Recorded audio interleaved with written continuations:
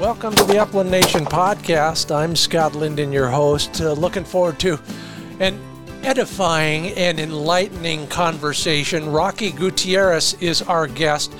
Rocky's the former professor at University of Minnesota. Gordon Gullion Endowed Chair is where he resided when he was teaching everybody over there all about game birds and others as well, but mainly game birds. So I'm looking forward to focusing a little bit on the quails, and in particular my passion these days, valley quail. But we'll cover a whole lot of other ground that you might find of interest no matter where you live and what you hunt. We're going to cover everything from hunting in foreign countries and what's out there to the strategies and tactics we might use if we're chasing mountain quail or valley quail. It's all coming up right here on the Upland Nation podcast. Your 2 cents worth this time around. I'm asking if you offer your dog any kind of energy snacks during a hunt. I think you'll appreciate some of the suggestions we have. And then we're going to Sin City for quail. So in our public access suggestion, I'm going to tell you what I know about Gambel's quail in particular near Las Vegas. Been a fascinating week. I finally got out to the range and did some more practice. Thank you, Vandy and Dave Fiedler, for your instruction recently. I've been doing my best to practice what you taught me. Shot 100 rounds on Sunday, and hey, not bad. The whole idea is move, mount, shoot. What I'm working on is extending that move, taking a little bit more time before I bring the gun up to my cheek and pull the trigger. Slow down and move.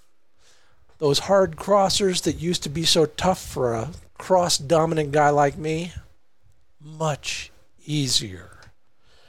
Thank you, Dave, Vandy, and thank you, Tom, and Chris, by the way, for pulling all this together. On your end, I'm getting a lot of questions about travel this time of year. Everybody's looking at their big trip of the year and where to go and why to go there. Fascinating what I'm hearing about where you're wanting to go, and some of you have already got your plans laid. Lots of family groups, I talked with somebody a couple days ago about a group that meets in Winter, South Dakota every year. It's now up to 22 people, and that's before those people start bringing their people now.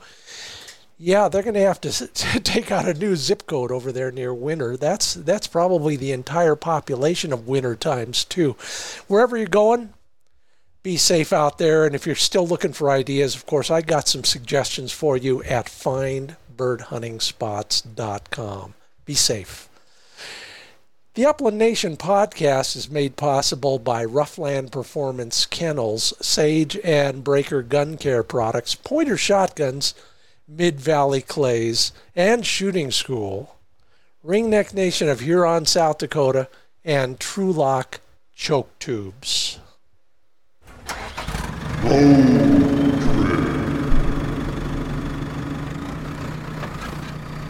Well, if you look at the map, and it's the right kind of map, you know that most of Nevada is, I'd say almost all of it is owned by federal and state agencies. Nobody else wants it, and I understand it's basically desert and what they used to call wasteland on a lot of the older maps.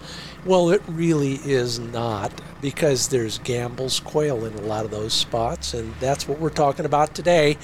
Essentially within striking distance of Las Vegas. So if you get tired of the Penn and Teller show, or you're not one for gambling, well, there are birds, another Gambel spelling there, Gambel's quail, the dominant species near Las Vegas.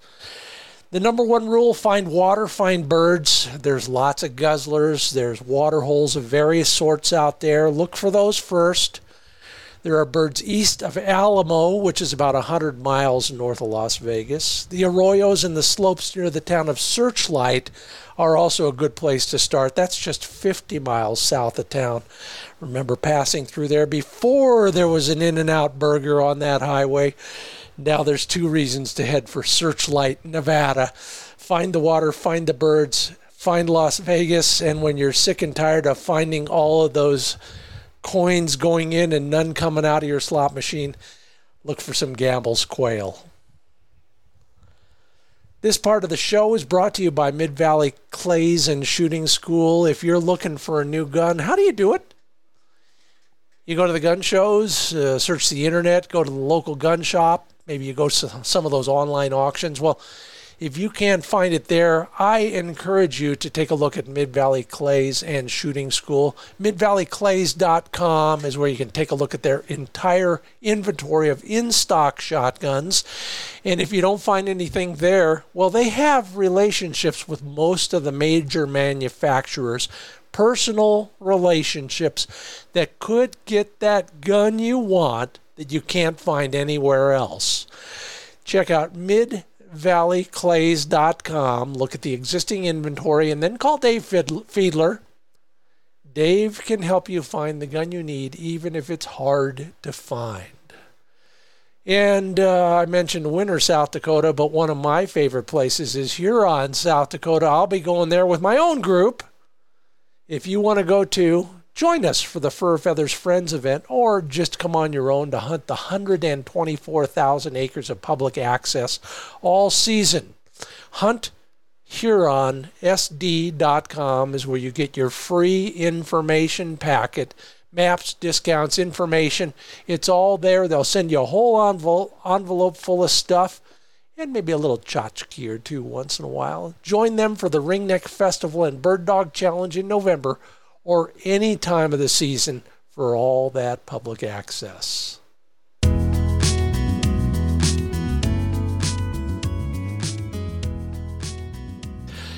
Well, you know, my quest to learn more about upland game birds continues. It will never end, you know that. But in the next few years, I've devoted my study in large part to the quails.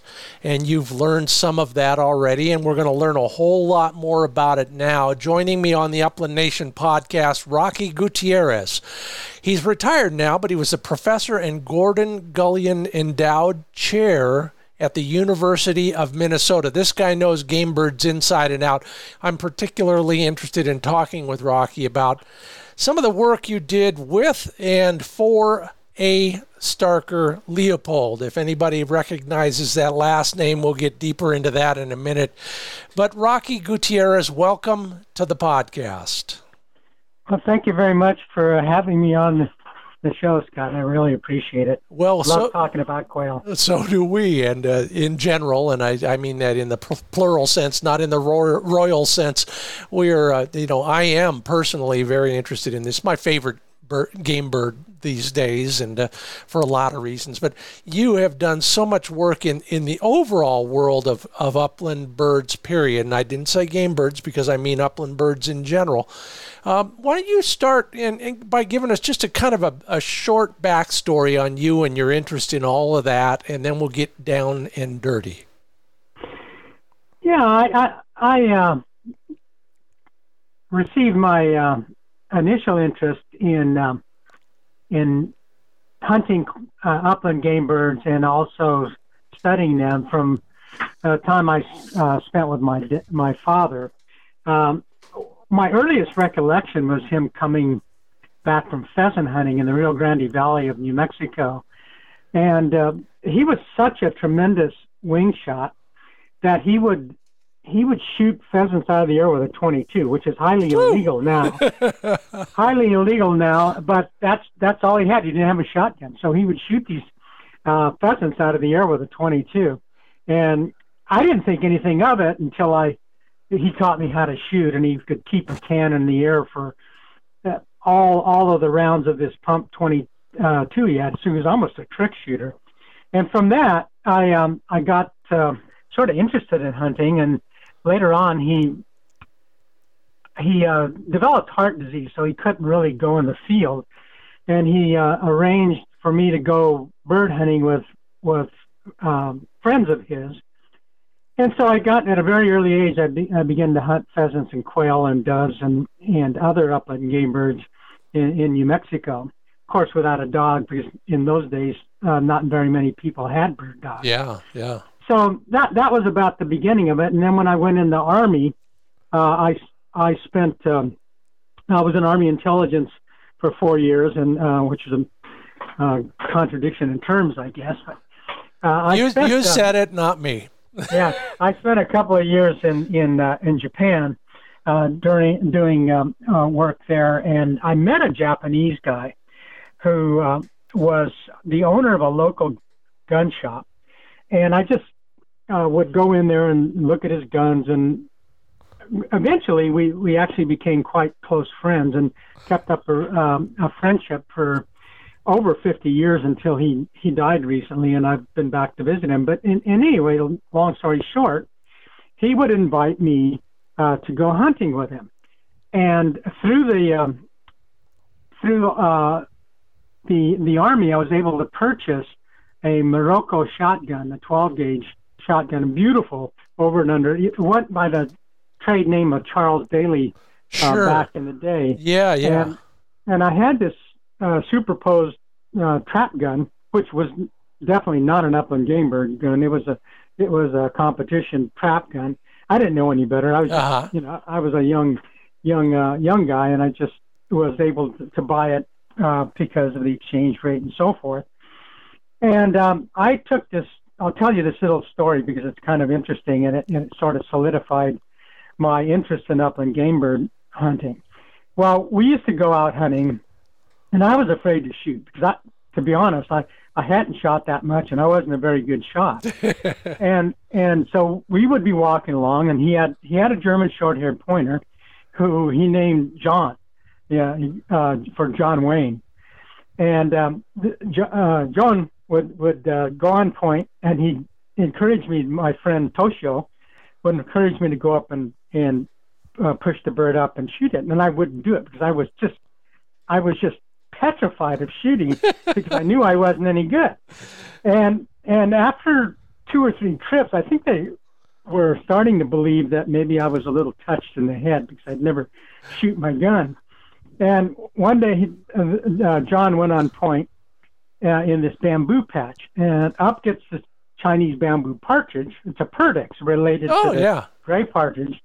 And I swung on it, and then I just couldn't shoot. And so I just sat there, and I was sort of kicking myself and, down on myself, and they went off chasing it. And then I hear the bird flush, and it comes through this massive bamboo, and I was so disgusted, I just swung up, boom, I shot, and the thing lands on the ground. So the dog runs up, gets it, and then he takes the bird from me, and I said, fine, if you want the bird, you can have it. But what I didn't know, later on, he mounted this for me and gave it to me as a going-away present. Wow. When I left Japan. So the next thing I knew, I was walking in the little town of Asakamachi, where our secret base that everybody knew about was located. And I'd see somebody, and they'd look at me and say, "Ohayo gozaimasu, Rocky-san." They say, "Good morning, Rocky." And I'm going like, "What?"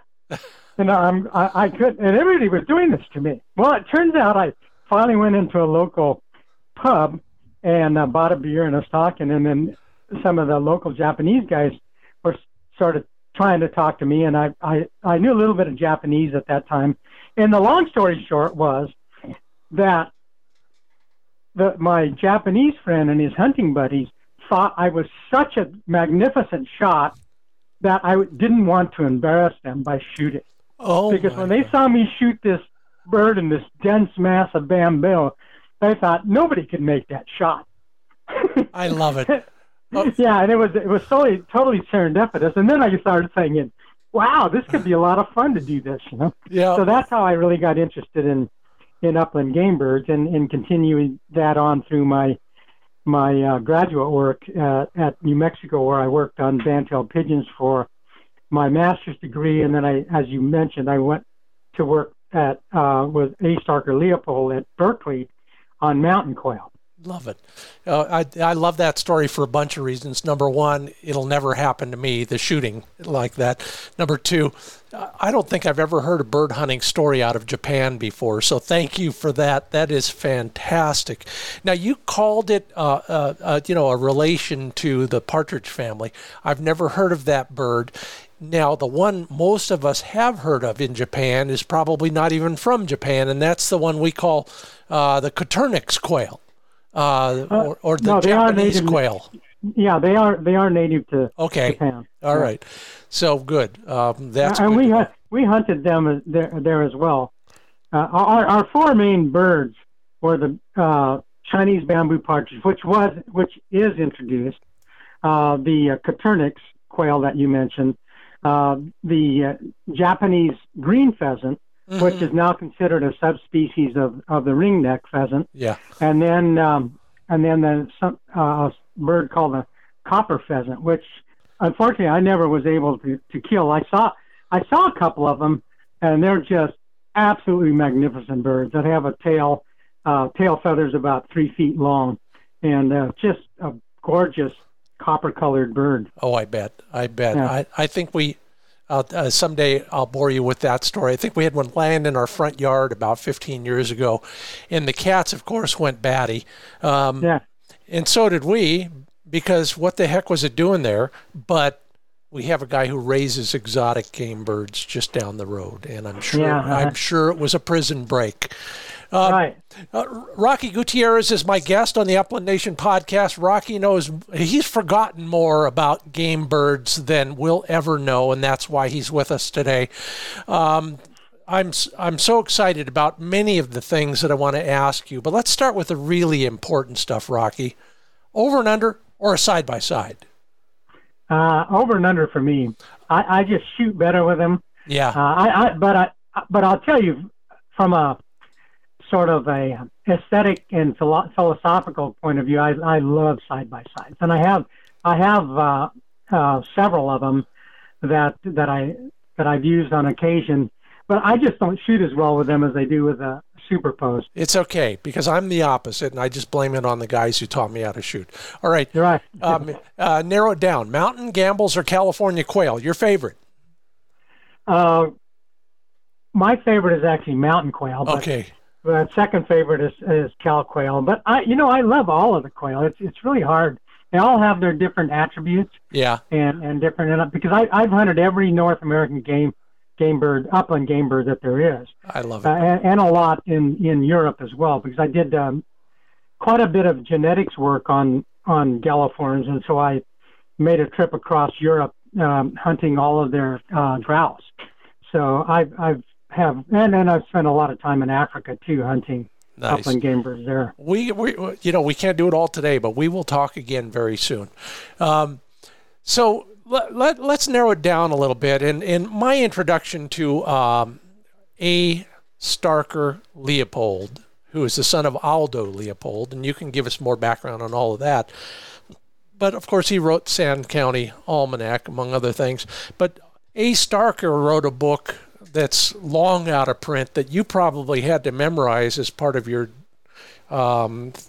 thesis exam or your doctoral dissertation on California quail. And I grew up to a large degree in that area, and in the numbers of birds and the photos that were in that book just flummoxed me. How did you get involved in all of that and studying with A. Starker?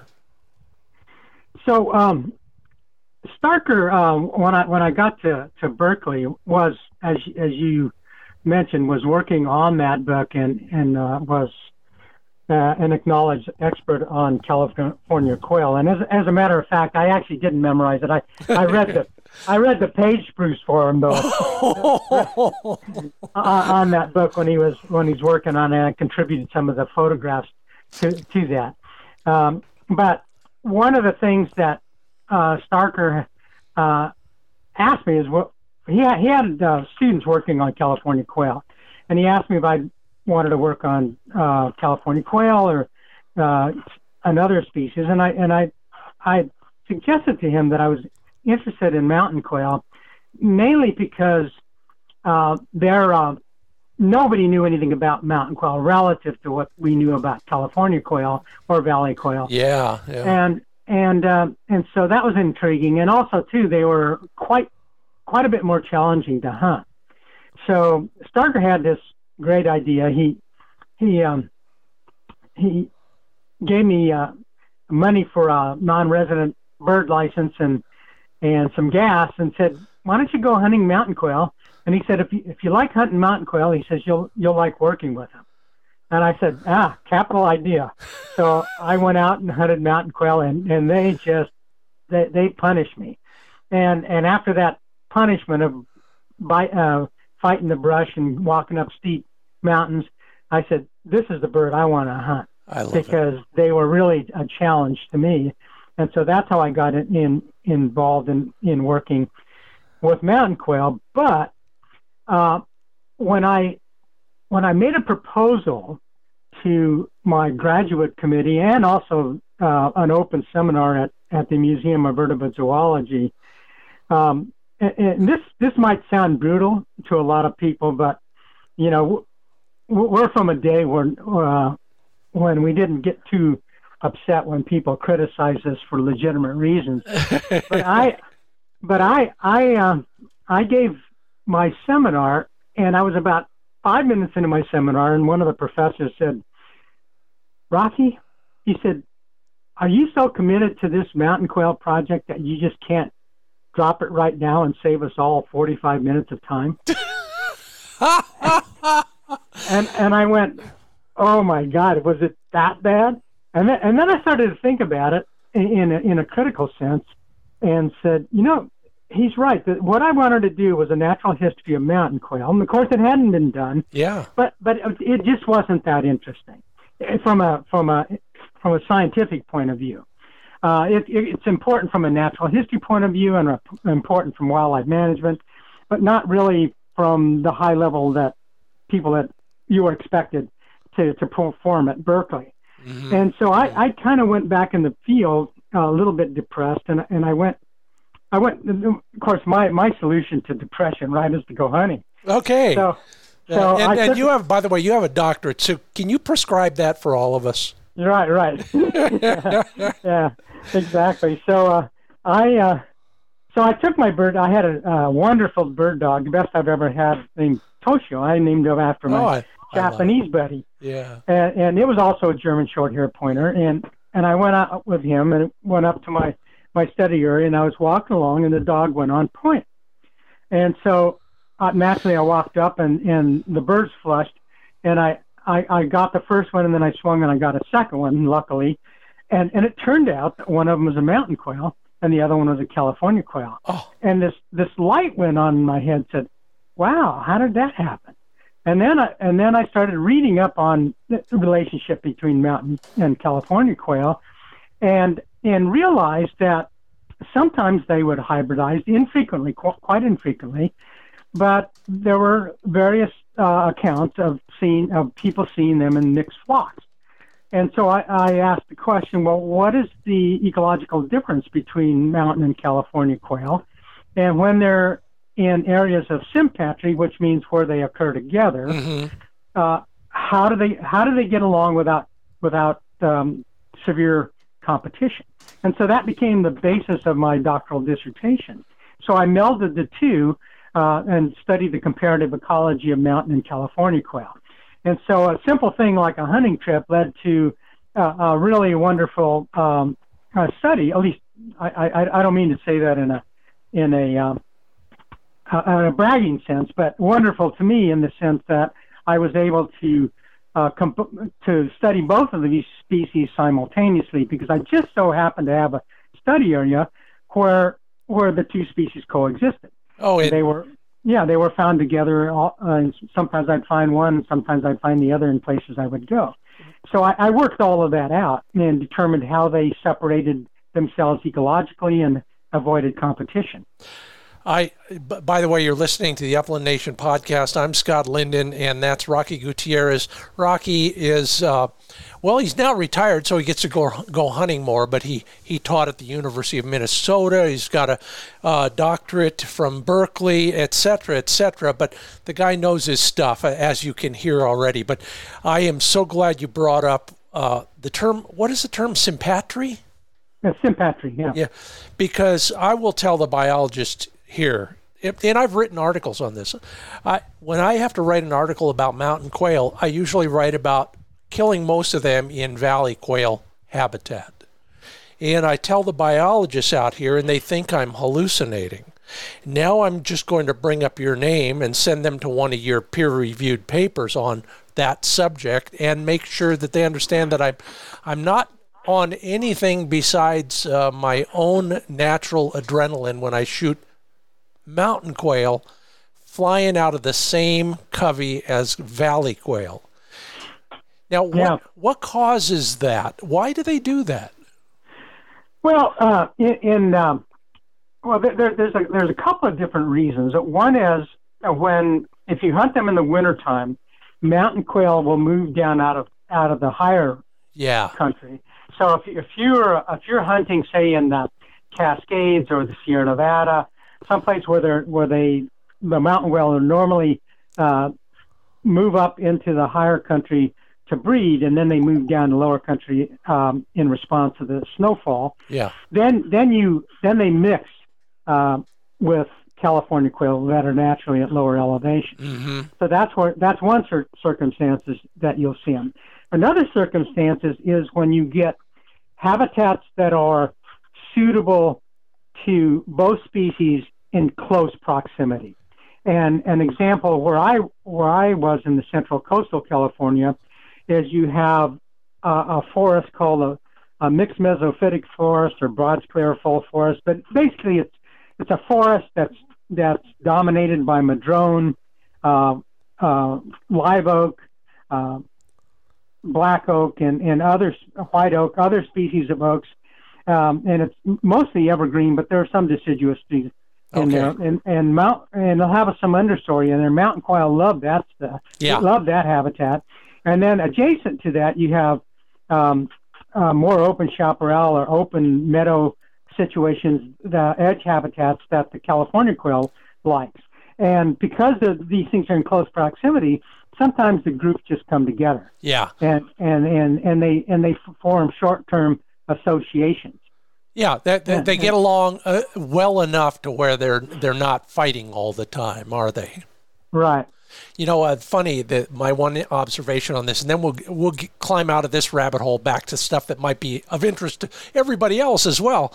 But quite often when I find them together, they're near or almost in water.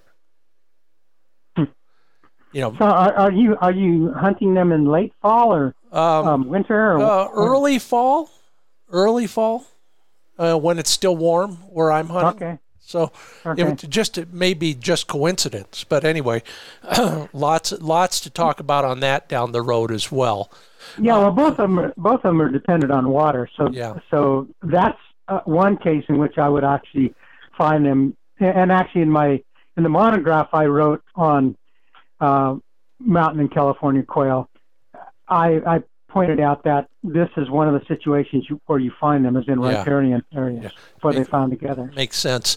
Rocky, let's focus on California quail. And just for the record, a California quail is a valley quail, and it lives in a whole bunch of places besides California, as we both know and as most people know. But for those who don't, now we do. Answer the one question that I've always wondered about. I'll get a great point from a dog. Birds will get up, they'll scatter to all points of the compass. And even when I mark them carefully, because I missed them all and I'm going to come back and try and hunt out the singles, they're not where I marked them. They hit the ground and run, don't they?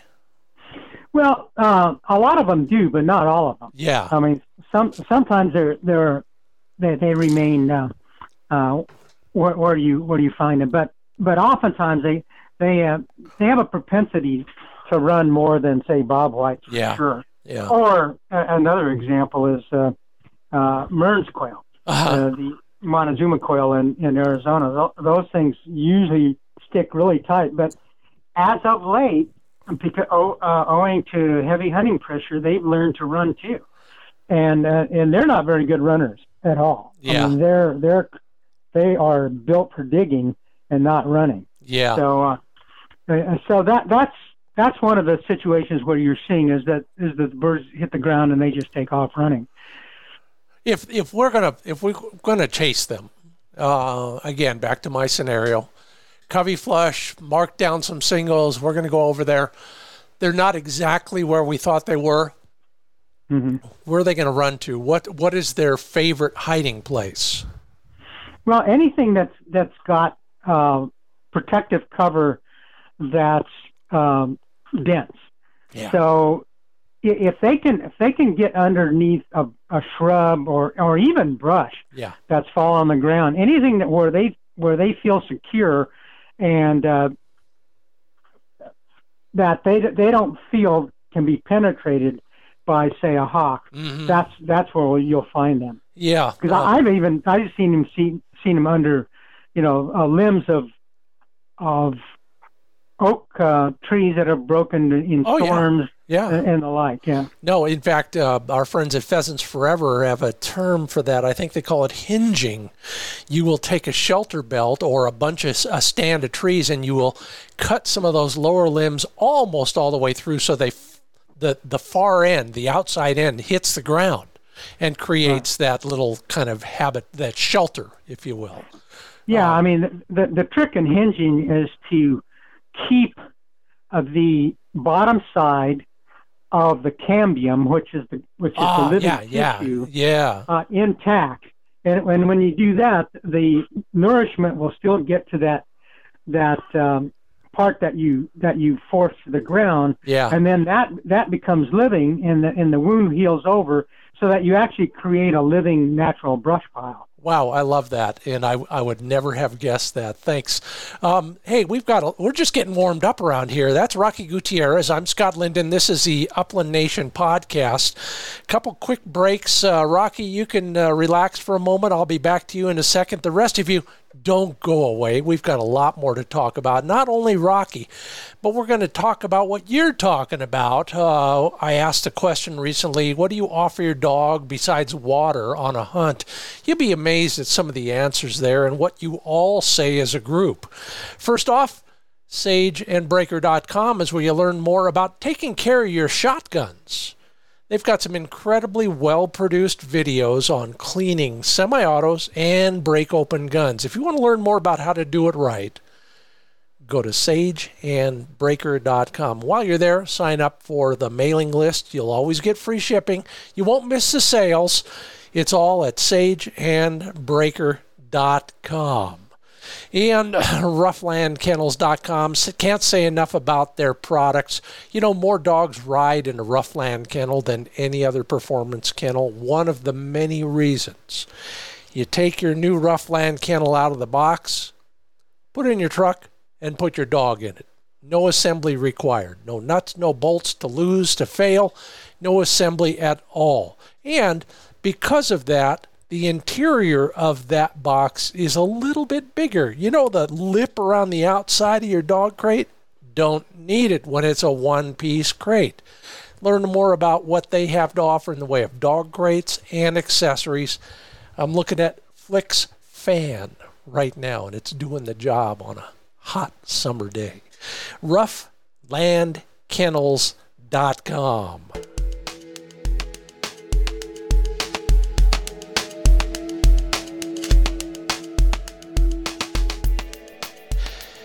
Welcome back to the Upland Nation podcast. Rocky Gutierrez. Hey, put us somewhere on the map. Where are you right now, and what are your travel plans for hunting season?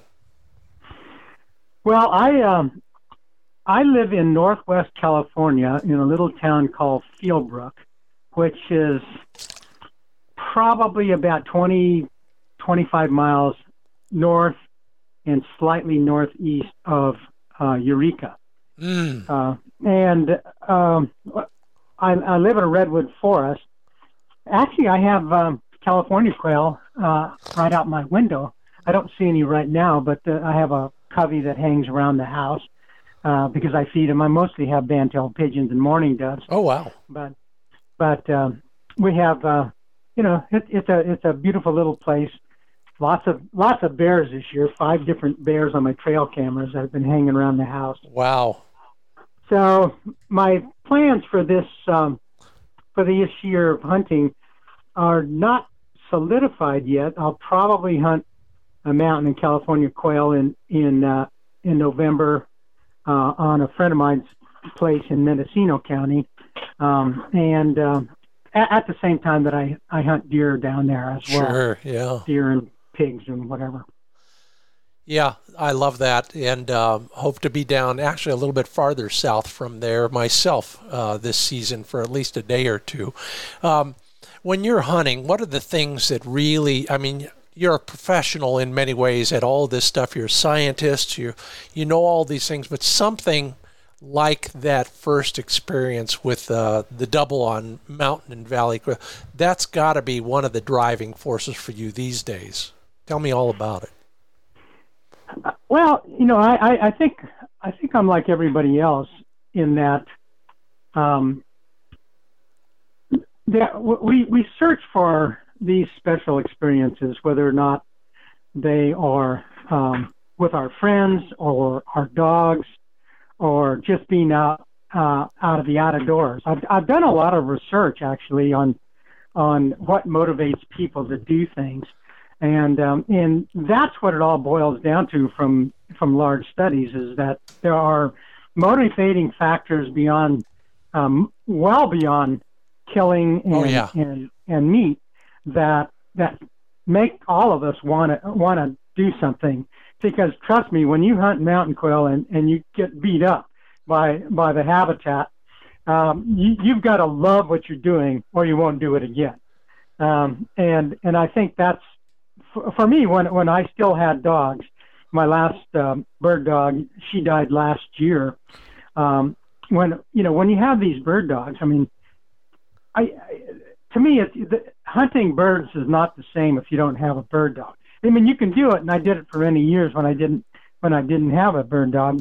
But there's just a different sort of relationship and meaning to the whole activity when you're walking along with a bird dog that you've trained, and you become in tune with another animal that you've put so much effort into, and it just makes the all of these experiences heightened.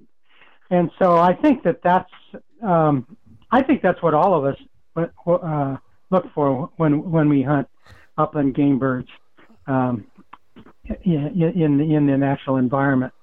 Man, I can't agree more. I've never heard the term in tune used that way, but it is absolutely spot on. So, yeah, we're all together on that one. Absolutely. If you were going to pick a species of all the upland game bird species on any continent that you find the most interesting / challenging, what would it be? Well, boy, that's a hard one, because as I mentioned, I've hunted a lot of species, and probably I'll give you a couple. Let's ignore the quail in North America, because all right. Those are my first love. But I'll pick two. One is a capercaillie. Oh yeah. And the other one is the guinea fowl. And the capercaillie is because it's just a magnificent beast, and you hunt them in a way, at least the way I hunted them in Finland. I did a big research project on genetics of grouse of the world, and so I had to go around the world shooting grouse. Oh, I mean, there was no other way around it. It was just sort of one of these things that you have to do in the interest of science. So I went around the world shooting grouse. My wife is sitting there rolling her eyes. Yeah, you had to do it, all right. Oh, boy. So they had these Finnish Spitzes. Yeah, which is a dog that looks kind of like not like a husky in terms of coloration, but in terms of its shape and form. Yeah. And they would just take off like a bat out into the woods, into the forest, and then you'd hear them barking like crazy. And what they would do is they'd chase a capercaillie up a tree and run around this tree, barking its head off, and then you'd sneak up and taste this capercaillie.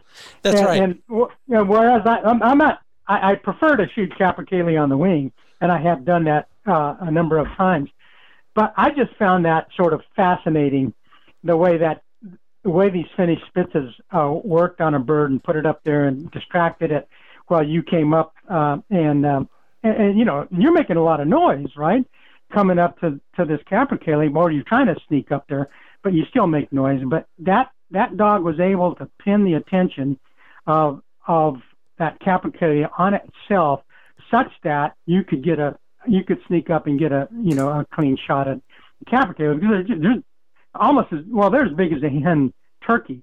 So it's best to shoot them in the head and like a turkey. And then the other species is a guinea fowl, and people are going to laugh about this because you think of guinea fowl like these barnyard chickens, that you see. Yeah, they're right next to the peacocks in our country. Right next to the peacocks. And so the first time I went to Africa for the purpose of hunting, I went there and to collect guinea fowl and francolins and quail and other upland game birds that for a genetic study we were doing, and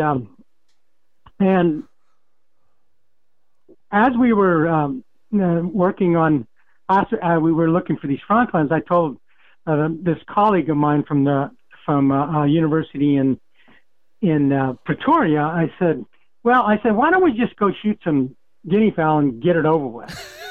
And, because I had no respect for them. Yeah. And he stops and he looks at me and he says, Rocky, he says, we have a saying in South Africa. He says, the first time you hunt guinea fowl, it's for fun. The second time, it's for revenge. That's a bumper sticker here. Yeah, snicker. And all, we went after these guinea fowl and we could not get them. And so we had trackers surrounding them and we'd hide and do all, it was like a military maneuver to get these guinea fowl in range. And finally we got some pushed towards us, and we were hiding in this ravine, and the guinea fowl are flying perfectly towards us, and I'm licking my chops, saying, "This is it. They're gonna bite the dust here." And my wife says, "There they are," and she points her finger at them, and boom, they just veered off like dust, and we all looked at it, and she says, "Oops." We all had a good laugh over it because, we'd worked so hard to get these birds in position. And then I realized just how wily these things are. Yeah. They don't want to be pushed. They don't want a dog to point them. They are really, really spooky. And so, then I gained a great deal of respect for guinea fowl after that. And then I thought that was one of the most interesting experiences, that in the capercaillie, because when I did this study on capercaillie, we walked an average of 17 kilometers per shot.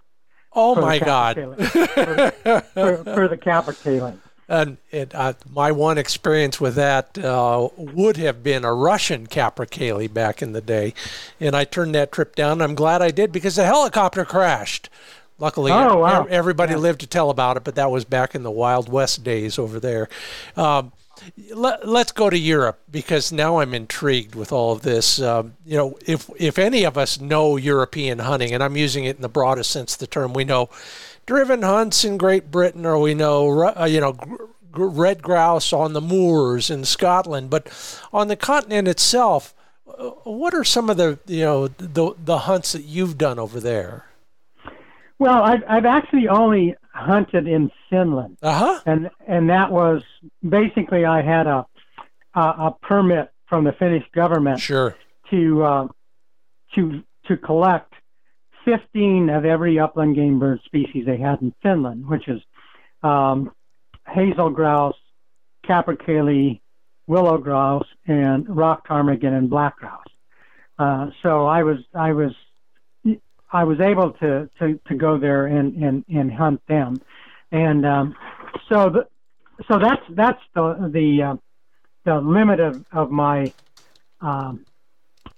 experience. I have a lot of Norwegian and Swedish friends who tell me a lot about their hunting exploits in upland game birds, and of course the Spaniards have wonderful shooting on red-legged partridge, and so that's a notable species to hunt there. But most of my hunting has been restricted to Finland, and all of those species are either coniferous related or deciduous forest related birds, with the exception of the rock ptarmigan, which occurs in Lapland in treeless areas, or more or less treeless areas. Yeah.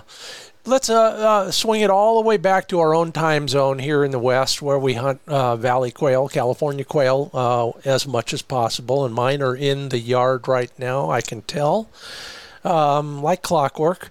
But what is their day like? You know, in the fall, when we're trying to find them with our dogs, they get up, they do this, then they do that, then they take a break, then they do this, and then it's time to go somewhere. What is their typical day like? Well, it depends on the season of the year. Mm-hmm. But in the during fall, during the fall, it's somewhat temperature dependent. So if it's cold, they'll feed a lot longer than they normally would.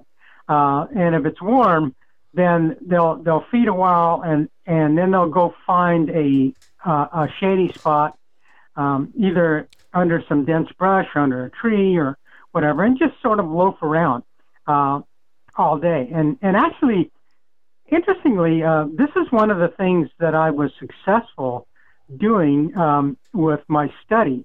And the reason why nobody had been able to work on mountain quail before, because they really didn't know how to work with them or how to be able to gain an advantage to watch them. Yeah. And I had a dog who for some reason, I mean, this dog was uncanny with almost all species of birds, but I had that dog where it would corner mountain quail and get on the other side of him, pin him down, and then I could whistle to him, and he'd come right over to me, and he'd sit down, lay down, and I'd sit down, and these mountain quail would remain in their crouch position underneath or in the cover for 20, 30 minutes, and then they would get up and walk around, and then I just watch them, and they would go about their business. So I recorded hundreds and hundreds of hours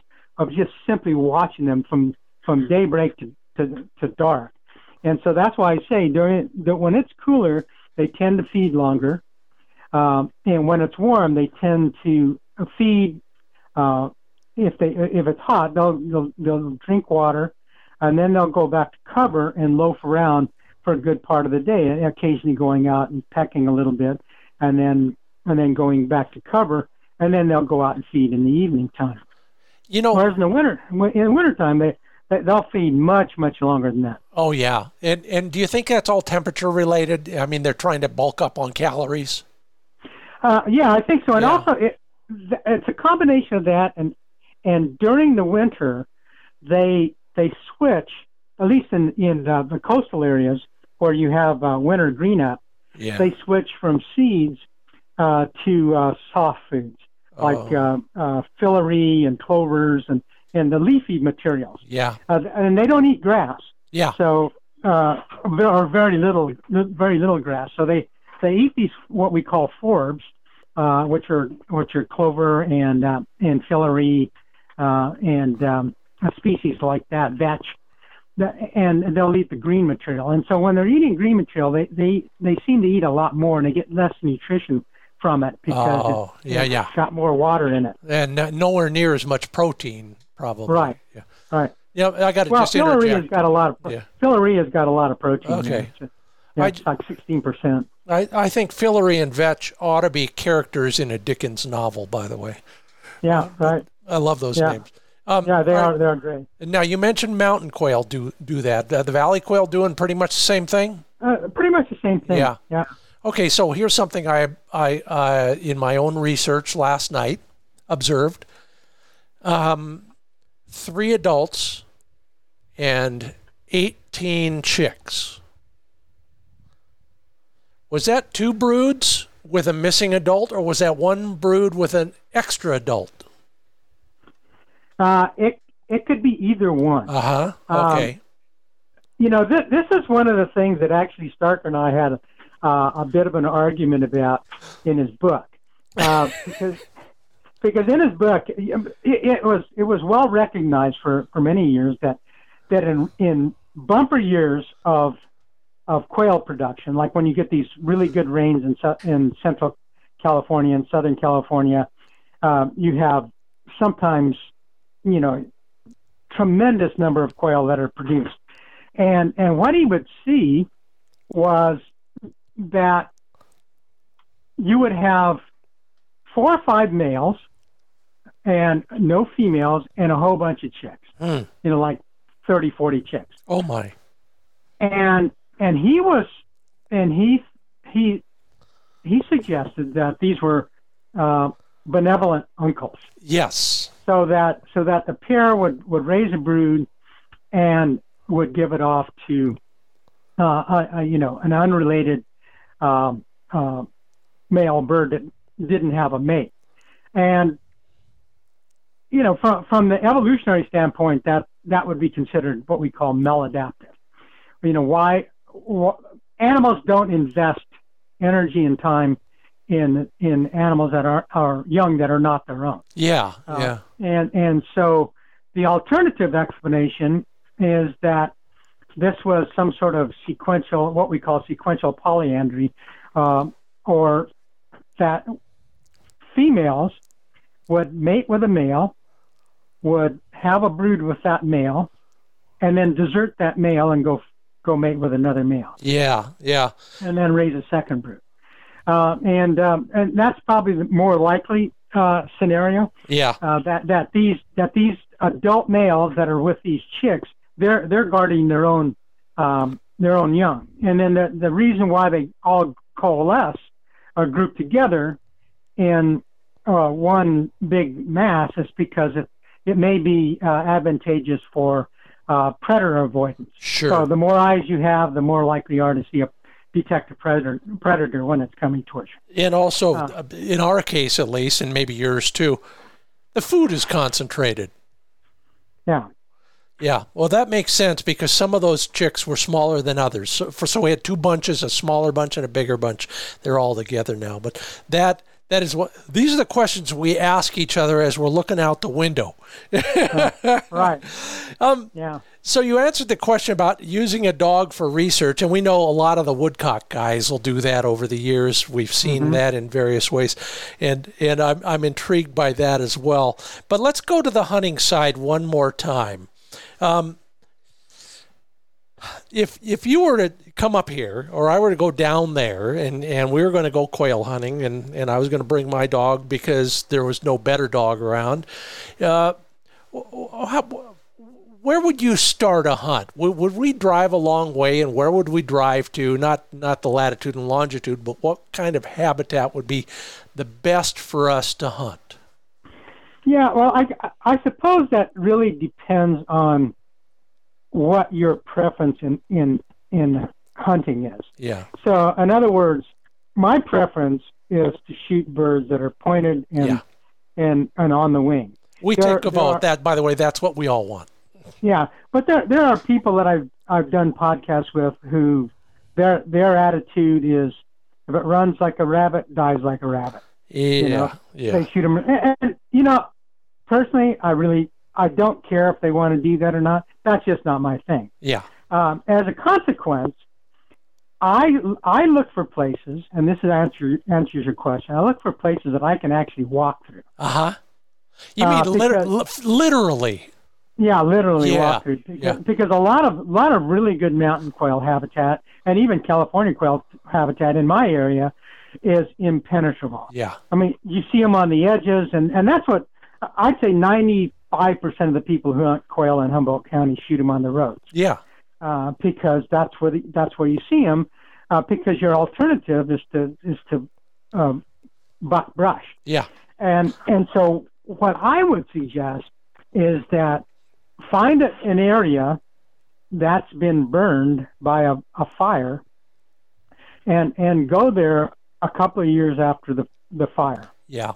Because it'll be open, and it'll have lots of the shrub will start coming back, and there'll be lots of food for quail. And assuming the quail have a good hatch year, you would find a fair amount of quail in these more open brush habitats that were created by fires. Yeah. Yeah. So, as devastating as these fires are, and as scary as they are, that is one beneficial effect that they have, is that they create habitat for wildlife.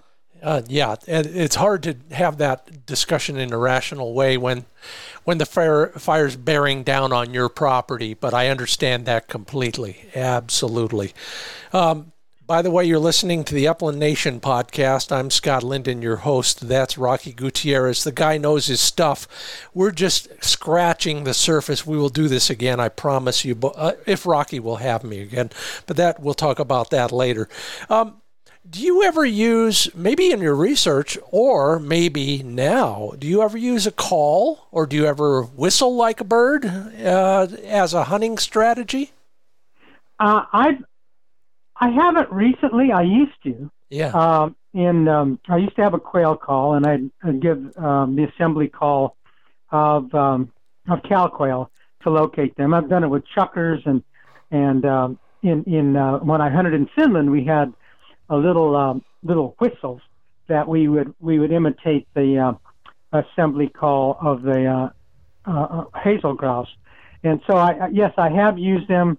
I haven't used them recently, but I've definitely done it, and it's effective in terms of pinpointing birds that are scattered, for example. Yeah, and I've used it for that, and then just for fun, aggravating them. It used to be I was batting about 20% on that. They would come running sometimes when you do that assembly call.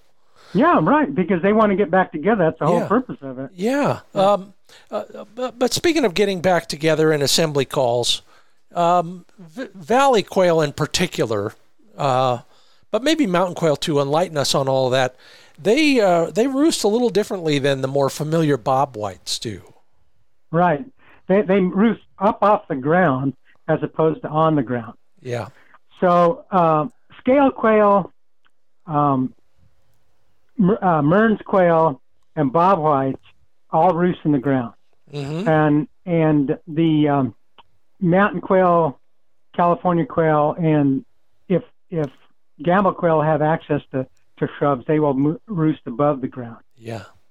There's nothing more exciting than running your dog first thing in the morning and having him get under that really big juniper about the time you walk past, and the whole covey flies out. Whew. Yeah, well, that's actually an interesting observation, because the likelihood, this is a guess on my part, but when you see a covey of a group of birds in a tree like that, it's probably because they've seen you and have jumped up there. I have seen that happen on occasion. Because when I sat there, well, like I mentioned earlier before, when I used to sit there and watch these birds, I'd see where they'd go to roost, and then they come back in the dark and sit down there and wait, watch them come out. And as soon as they can see the ground, they're on the ground. Oh, that is. And so you may be seeing them. You may be witnessing something you didn't observe. Yes. Which is the birds jumping up there when they saw the dog. I've seen that enough to agree with anybody who's got more academic credentials than me, which is everybody listening plus you, Rocky. Yeah, that makes all the sense in the world. I am going to make a note of that. Thank you very much. Will they go to roost late? Do they go to roost as the sun sets? And I ask this not rhetorically, but based on my own hard-won experience. When do they go up there? Well, I've seen them go to roost right about sunset, and I've also seen them go to roost when it's almost pitch black. Yeah. So there's variability as to when they will go to roost. But I would say they're almost like turkeys in a sense that they start moving towards their roost site. Yeah. When it's getting towards sunset, Mm-hmm. and when they actually jump up into the tree is more variable. Yeah. The exact time, but I've seen them go up early, and I've seen them go up when it's absolutely almost pitch black. I could barely see them. I only knew they were going up there because I heard them crashing around in the brush. You know, the other thing about valley quail that I've really come to appreciate in the last 3 or 4 years is how broad their vocabulary really is. I don't know what they're saying, but they've got a lot of versions of it. Yeah. You know, there's I would alert your readers to this, that there's a series called The Birds of the World.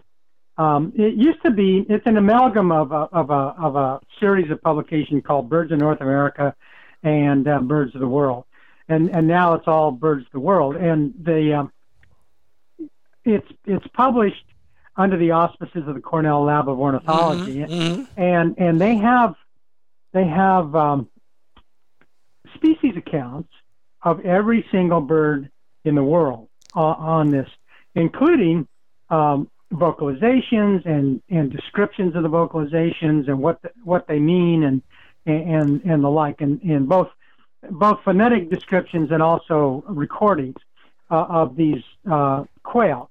And you have to have a subscription to access it, but the libraries likely have it in your area, and if they don't, you should ask them to get it, get a subscription to it. And these accounts of birds are updated as new information is accumulated. So I wrote the one for mountain quail. Some other people I know wrote the one for California quail, and I think they're really good resources for answering the kind of question that you just mused about, which is the variation in the type of calls they have and what they mean. Yeah, it's fascinating to me as I learn more and more about them, and we're lucky enough to have, well, as of today, 4 home coveys, which is remarkable for us. We've had a good year, and I'm knocking wood as I say that. Let's get out of the truck, put on our vest, get the dog set, turn on the electric collar, and cut them loose. What piece of gear is in your vest that we probably forgot to bring or never thought about bringing when you're hunting quail? Well, EMT. Yeah. Okay. And you know, my one of my big focuses is really the health and the care of my dog. So yeah. I'd rather forget my shotgun shells than to forget something that's going to save the life of my dog or make it comfortable or whatever. So my packing list is always with a little first aid kit. Yeah. That I can stop the bleeding of a dog, maybe some vet wrap to put a patch over a wound or something like that. Anything that I might help them, and always have extra water. Yep. With me, some food for them, things like that. So that's the first thing, and then other than that, I just want to make sure I got my shotgun and my shells, and virtually everything else is gravy. Yeah, there you go. You know, it's funny. I was telling somebody not 3 or 4 nights ago. You know, I always I've actually used up 2 tubes of EMT gel, but I've never used it on any of my own dogs. So I guess I'm lucky, and I'm knocking wood as I say that. Because you know this stuff like nobody else. If we are making if we are making a mistake when hunting valley quail, is it that habitat question about not going to the right place, or is there something else we can do from a tactical standpoint that we're probably not doing? No, I think it's really habitat. Yeah. And then again, pay attention to the seasons of the year. And season, I mean, it's always the fall or winter. Yep. But during the early fall, when it's still a little bit warmer, they're often more in their summer roost zone. So that's down on these riparian zones along the streams and areas that have water. Yeah. Because they'll still be wanting to drink. And then as the rains come, if they come, and we always cross our fingers in California for this stuff anymore, as the rains come, then they disperse. And so then you have to think more broadly about where these birds might be, and they will expand their ranges tremendously. They'll go. I've seen them go miles from where you normally would see them, because now they're not restricted to water sources, and they can just wander around because they're getting all their moisture from the green orbs that we mentioned earlier. That is very good to know, and there's a whole bunch more in that world that we want to explore in another podcast. But for now, I'm going to turn you loose. I promised to give you 1 hour, and you're doing perfectly on that. Rocky Gutierrez is a retired professor from the University of Minnesota. The guy knows his upland birds of all sorts. We focus on the important ones. Those are the game birds, both here and around the world. Rocky, I sure enjoyed this. Maybe sometime soon we'll get together and do some field research together. Thanks a bunch for being a part of the Upland Nation podcast. Well, thank you very much, Scott, for having me. It's probably the shortest hour I've spent this year. I'm flattered. Thank you very much. We'll spend more than an hour together in the field soon. Thank you so much. Thank you. Bye-bye. Yeah, wow, that was incredible, and I'm so grateful to Rocky Gutierrez for being a part of the Upland Nation podcast. The guy is not only a great academic because he's talking about stuff we love, but he's a hunter as well. So thank you again, Rocky. Hey, we're still rolling here at the podcast. We got our listener poll from the e-newsletter. Besides water, do you offer your dog any snacks during a hunt? I think you'd be interested in some of that. It's coming right up. First, let's talk about pointer shotguns for a couple reasons. Number one, new website, pointershotguns.com. Hey, what a concept. Yeah, so they've devoted an entire website to their products and a whole bunch of material from me, from videos to written stuff. So if you want to shop all of the varieties of pointer shotguns, including their new single-shot pump gun, a work of art at a price that's a thing of beauty, something for everybody there, from high-end target guns down to the entry-level gun for a newcomer or somebody who's looking to upgrade from a pump to an over and under, for example. It's all at pointershotguns.com. And then one more reminder, if you're interested in raising funds to help retired bird dogs find their forever homes, CAMO is the organization for you. Canine Adoption and Mentoring Outdoors, put together by my friends at Pheasant Bonanza over there in Tacoma, Oklahoma. There's an event coming up. It's the Burt County Bird Bounty, November 3rd through 6th. It's everything from upland and waterfowl hunting to sporting clays, social events. It includes lodging and meals, of course. The deadline to sign up is October 1st. Learn more at CAMO, KAMOINC.org, CAMOInc.org.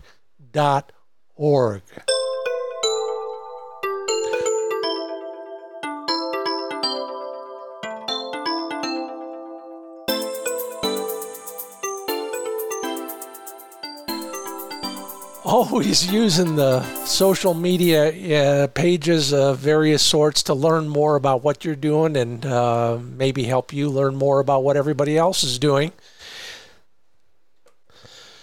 And towards that end, I asked a question in our e-newsletter. Have you gotten it yet, by the way? Sign up for it at findbirdhuntingspots.com. Anyway, ask the question, besides water, do you offer your dog any snacks during a hunt? A lot of us are kind of obsessed about that kind of stuff because it is related to dog performance.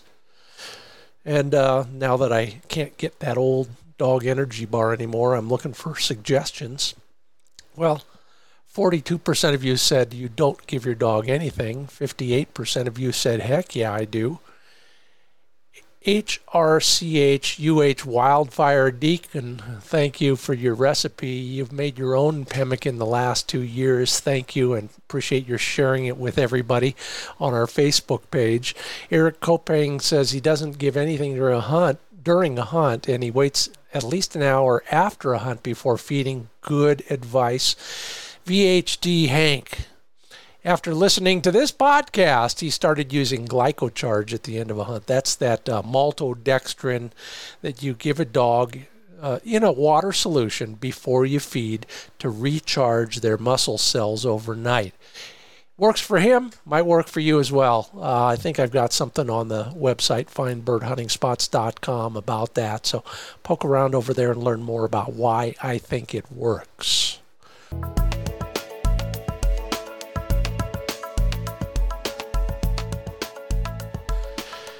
And one more reminder, we are brought to you in part by TrueLockChokes.com. If you're looking for a way to improve your shooting overnight or with the twist of a choke tube wrench, buy some really good machined and well-engineered choke tubes. Here's some incentives for you. Any orders of 3 or more chokes, you'll get a 10% discount. Any orders over $99.99, you'll get a free choke tube case. It's all at TrueLockChokes.com, and you spell TrueLock, TrueLock, TrueLockChokes.com. We could go on forever with Rocky Gutierrez. Thank you, Rocky, for joining us. Have a great season. Hopefully we will talk again very soon on the air and off. Thank you to anybody who's commented at our social media platforms on all the questions I ask. If you have your own, that's a good place to start. To those who left ratings and reviews, sure appreciate the kind words. The entire Upland Nation podcast is made possible by Roughland Performance Kennels, Sage and Breaker Gun Care Products, Pointer Shotguns, and the new website, pointershotguns.com, Mid-Valley Clays and Shooting School, Ringneck Nation of Huron, South Dakota, and TrueLock Chokes. Until I see you in the field, which is very soon, I hope you join me at the website, furfeathersfriends.com, and find out how your dog can become an ambassador for newcomers to the hunting fraternity. I'm Scott Linden. Thanks for listening.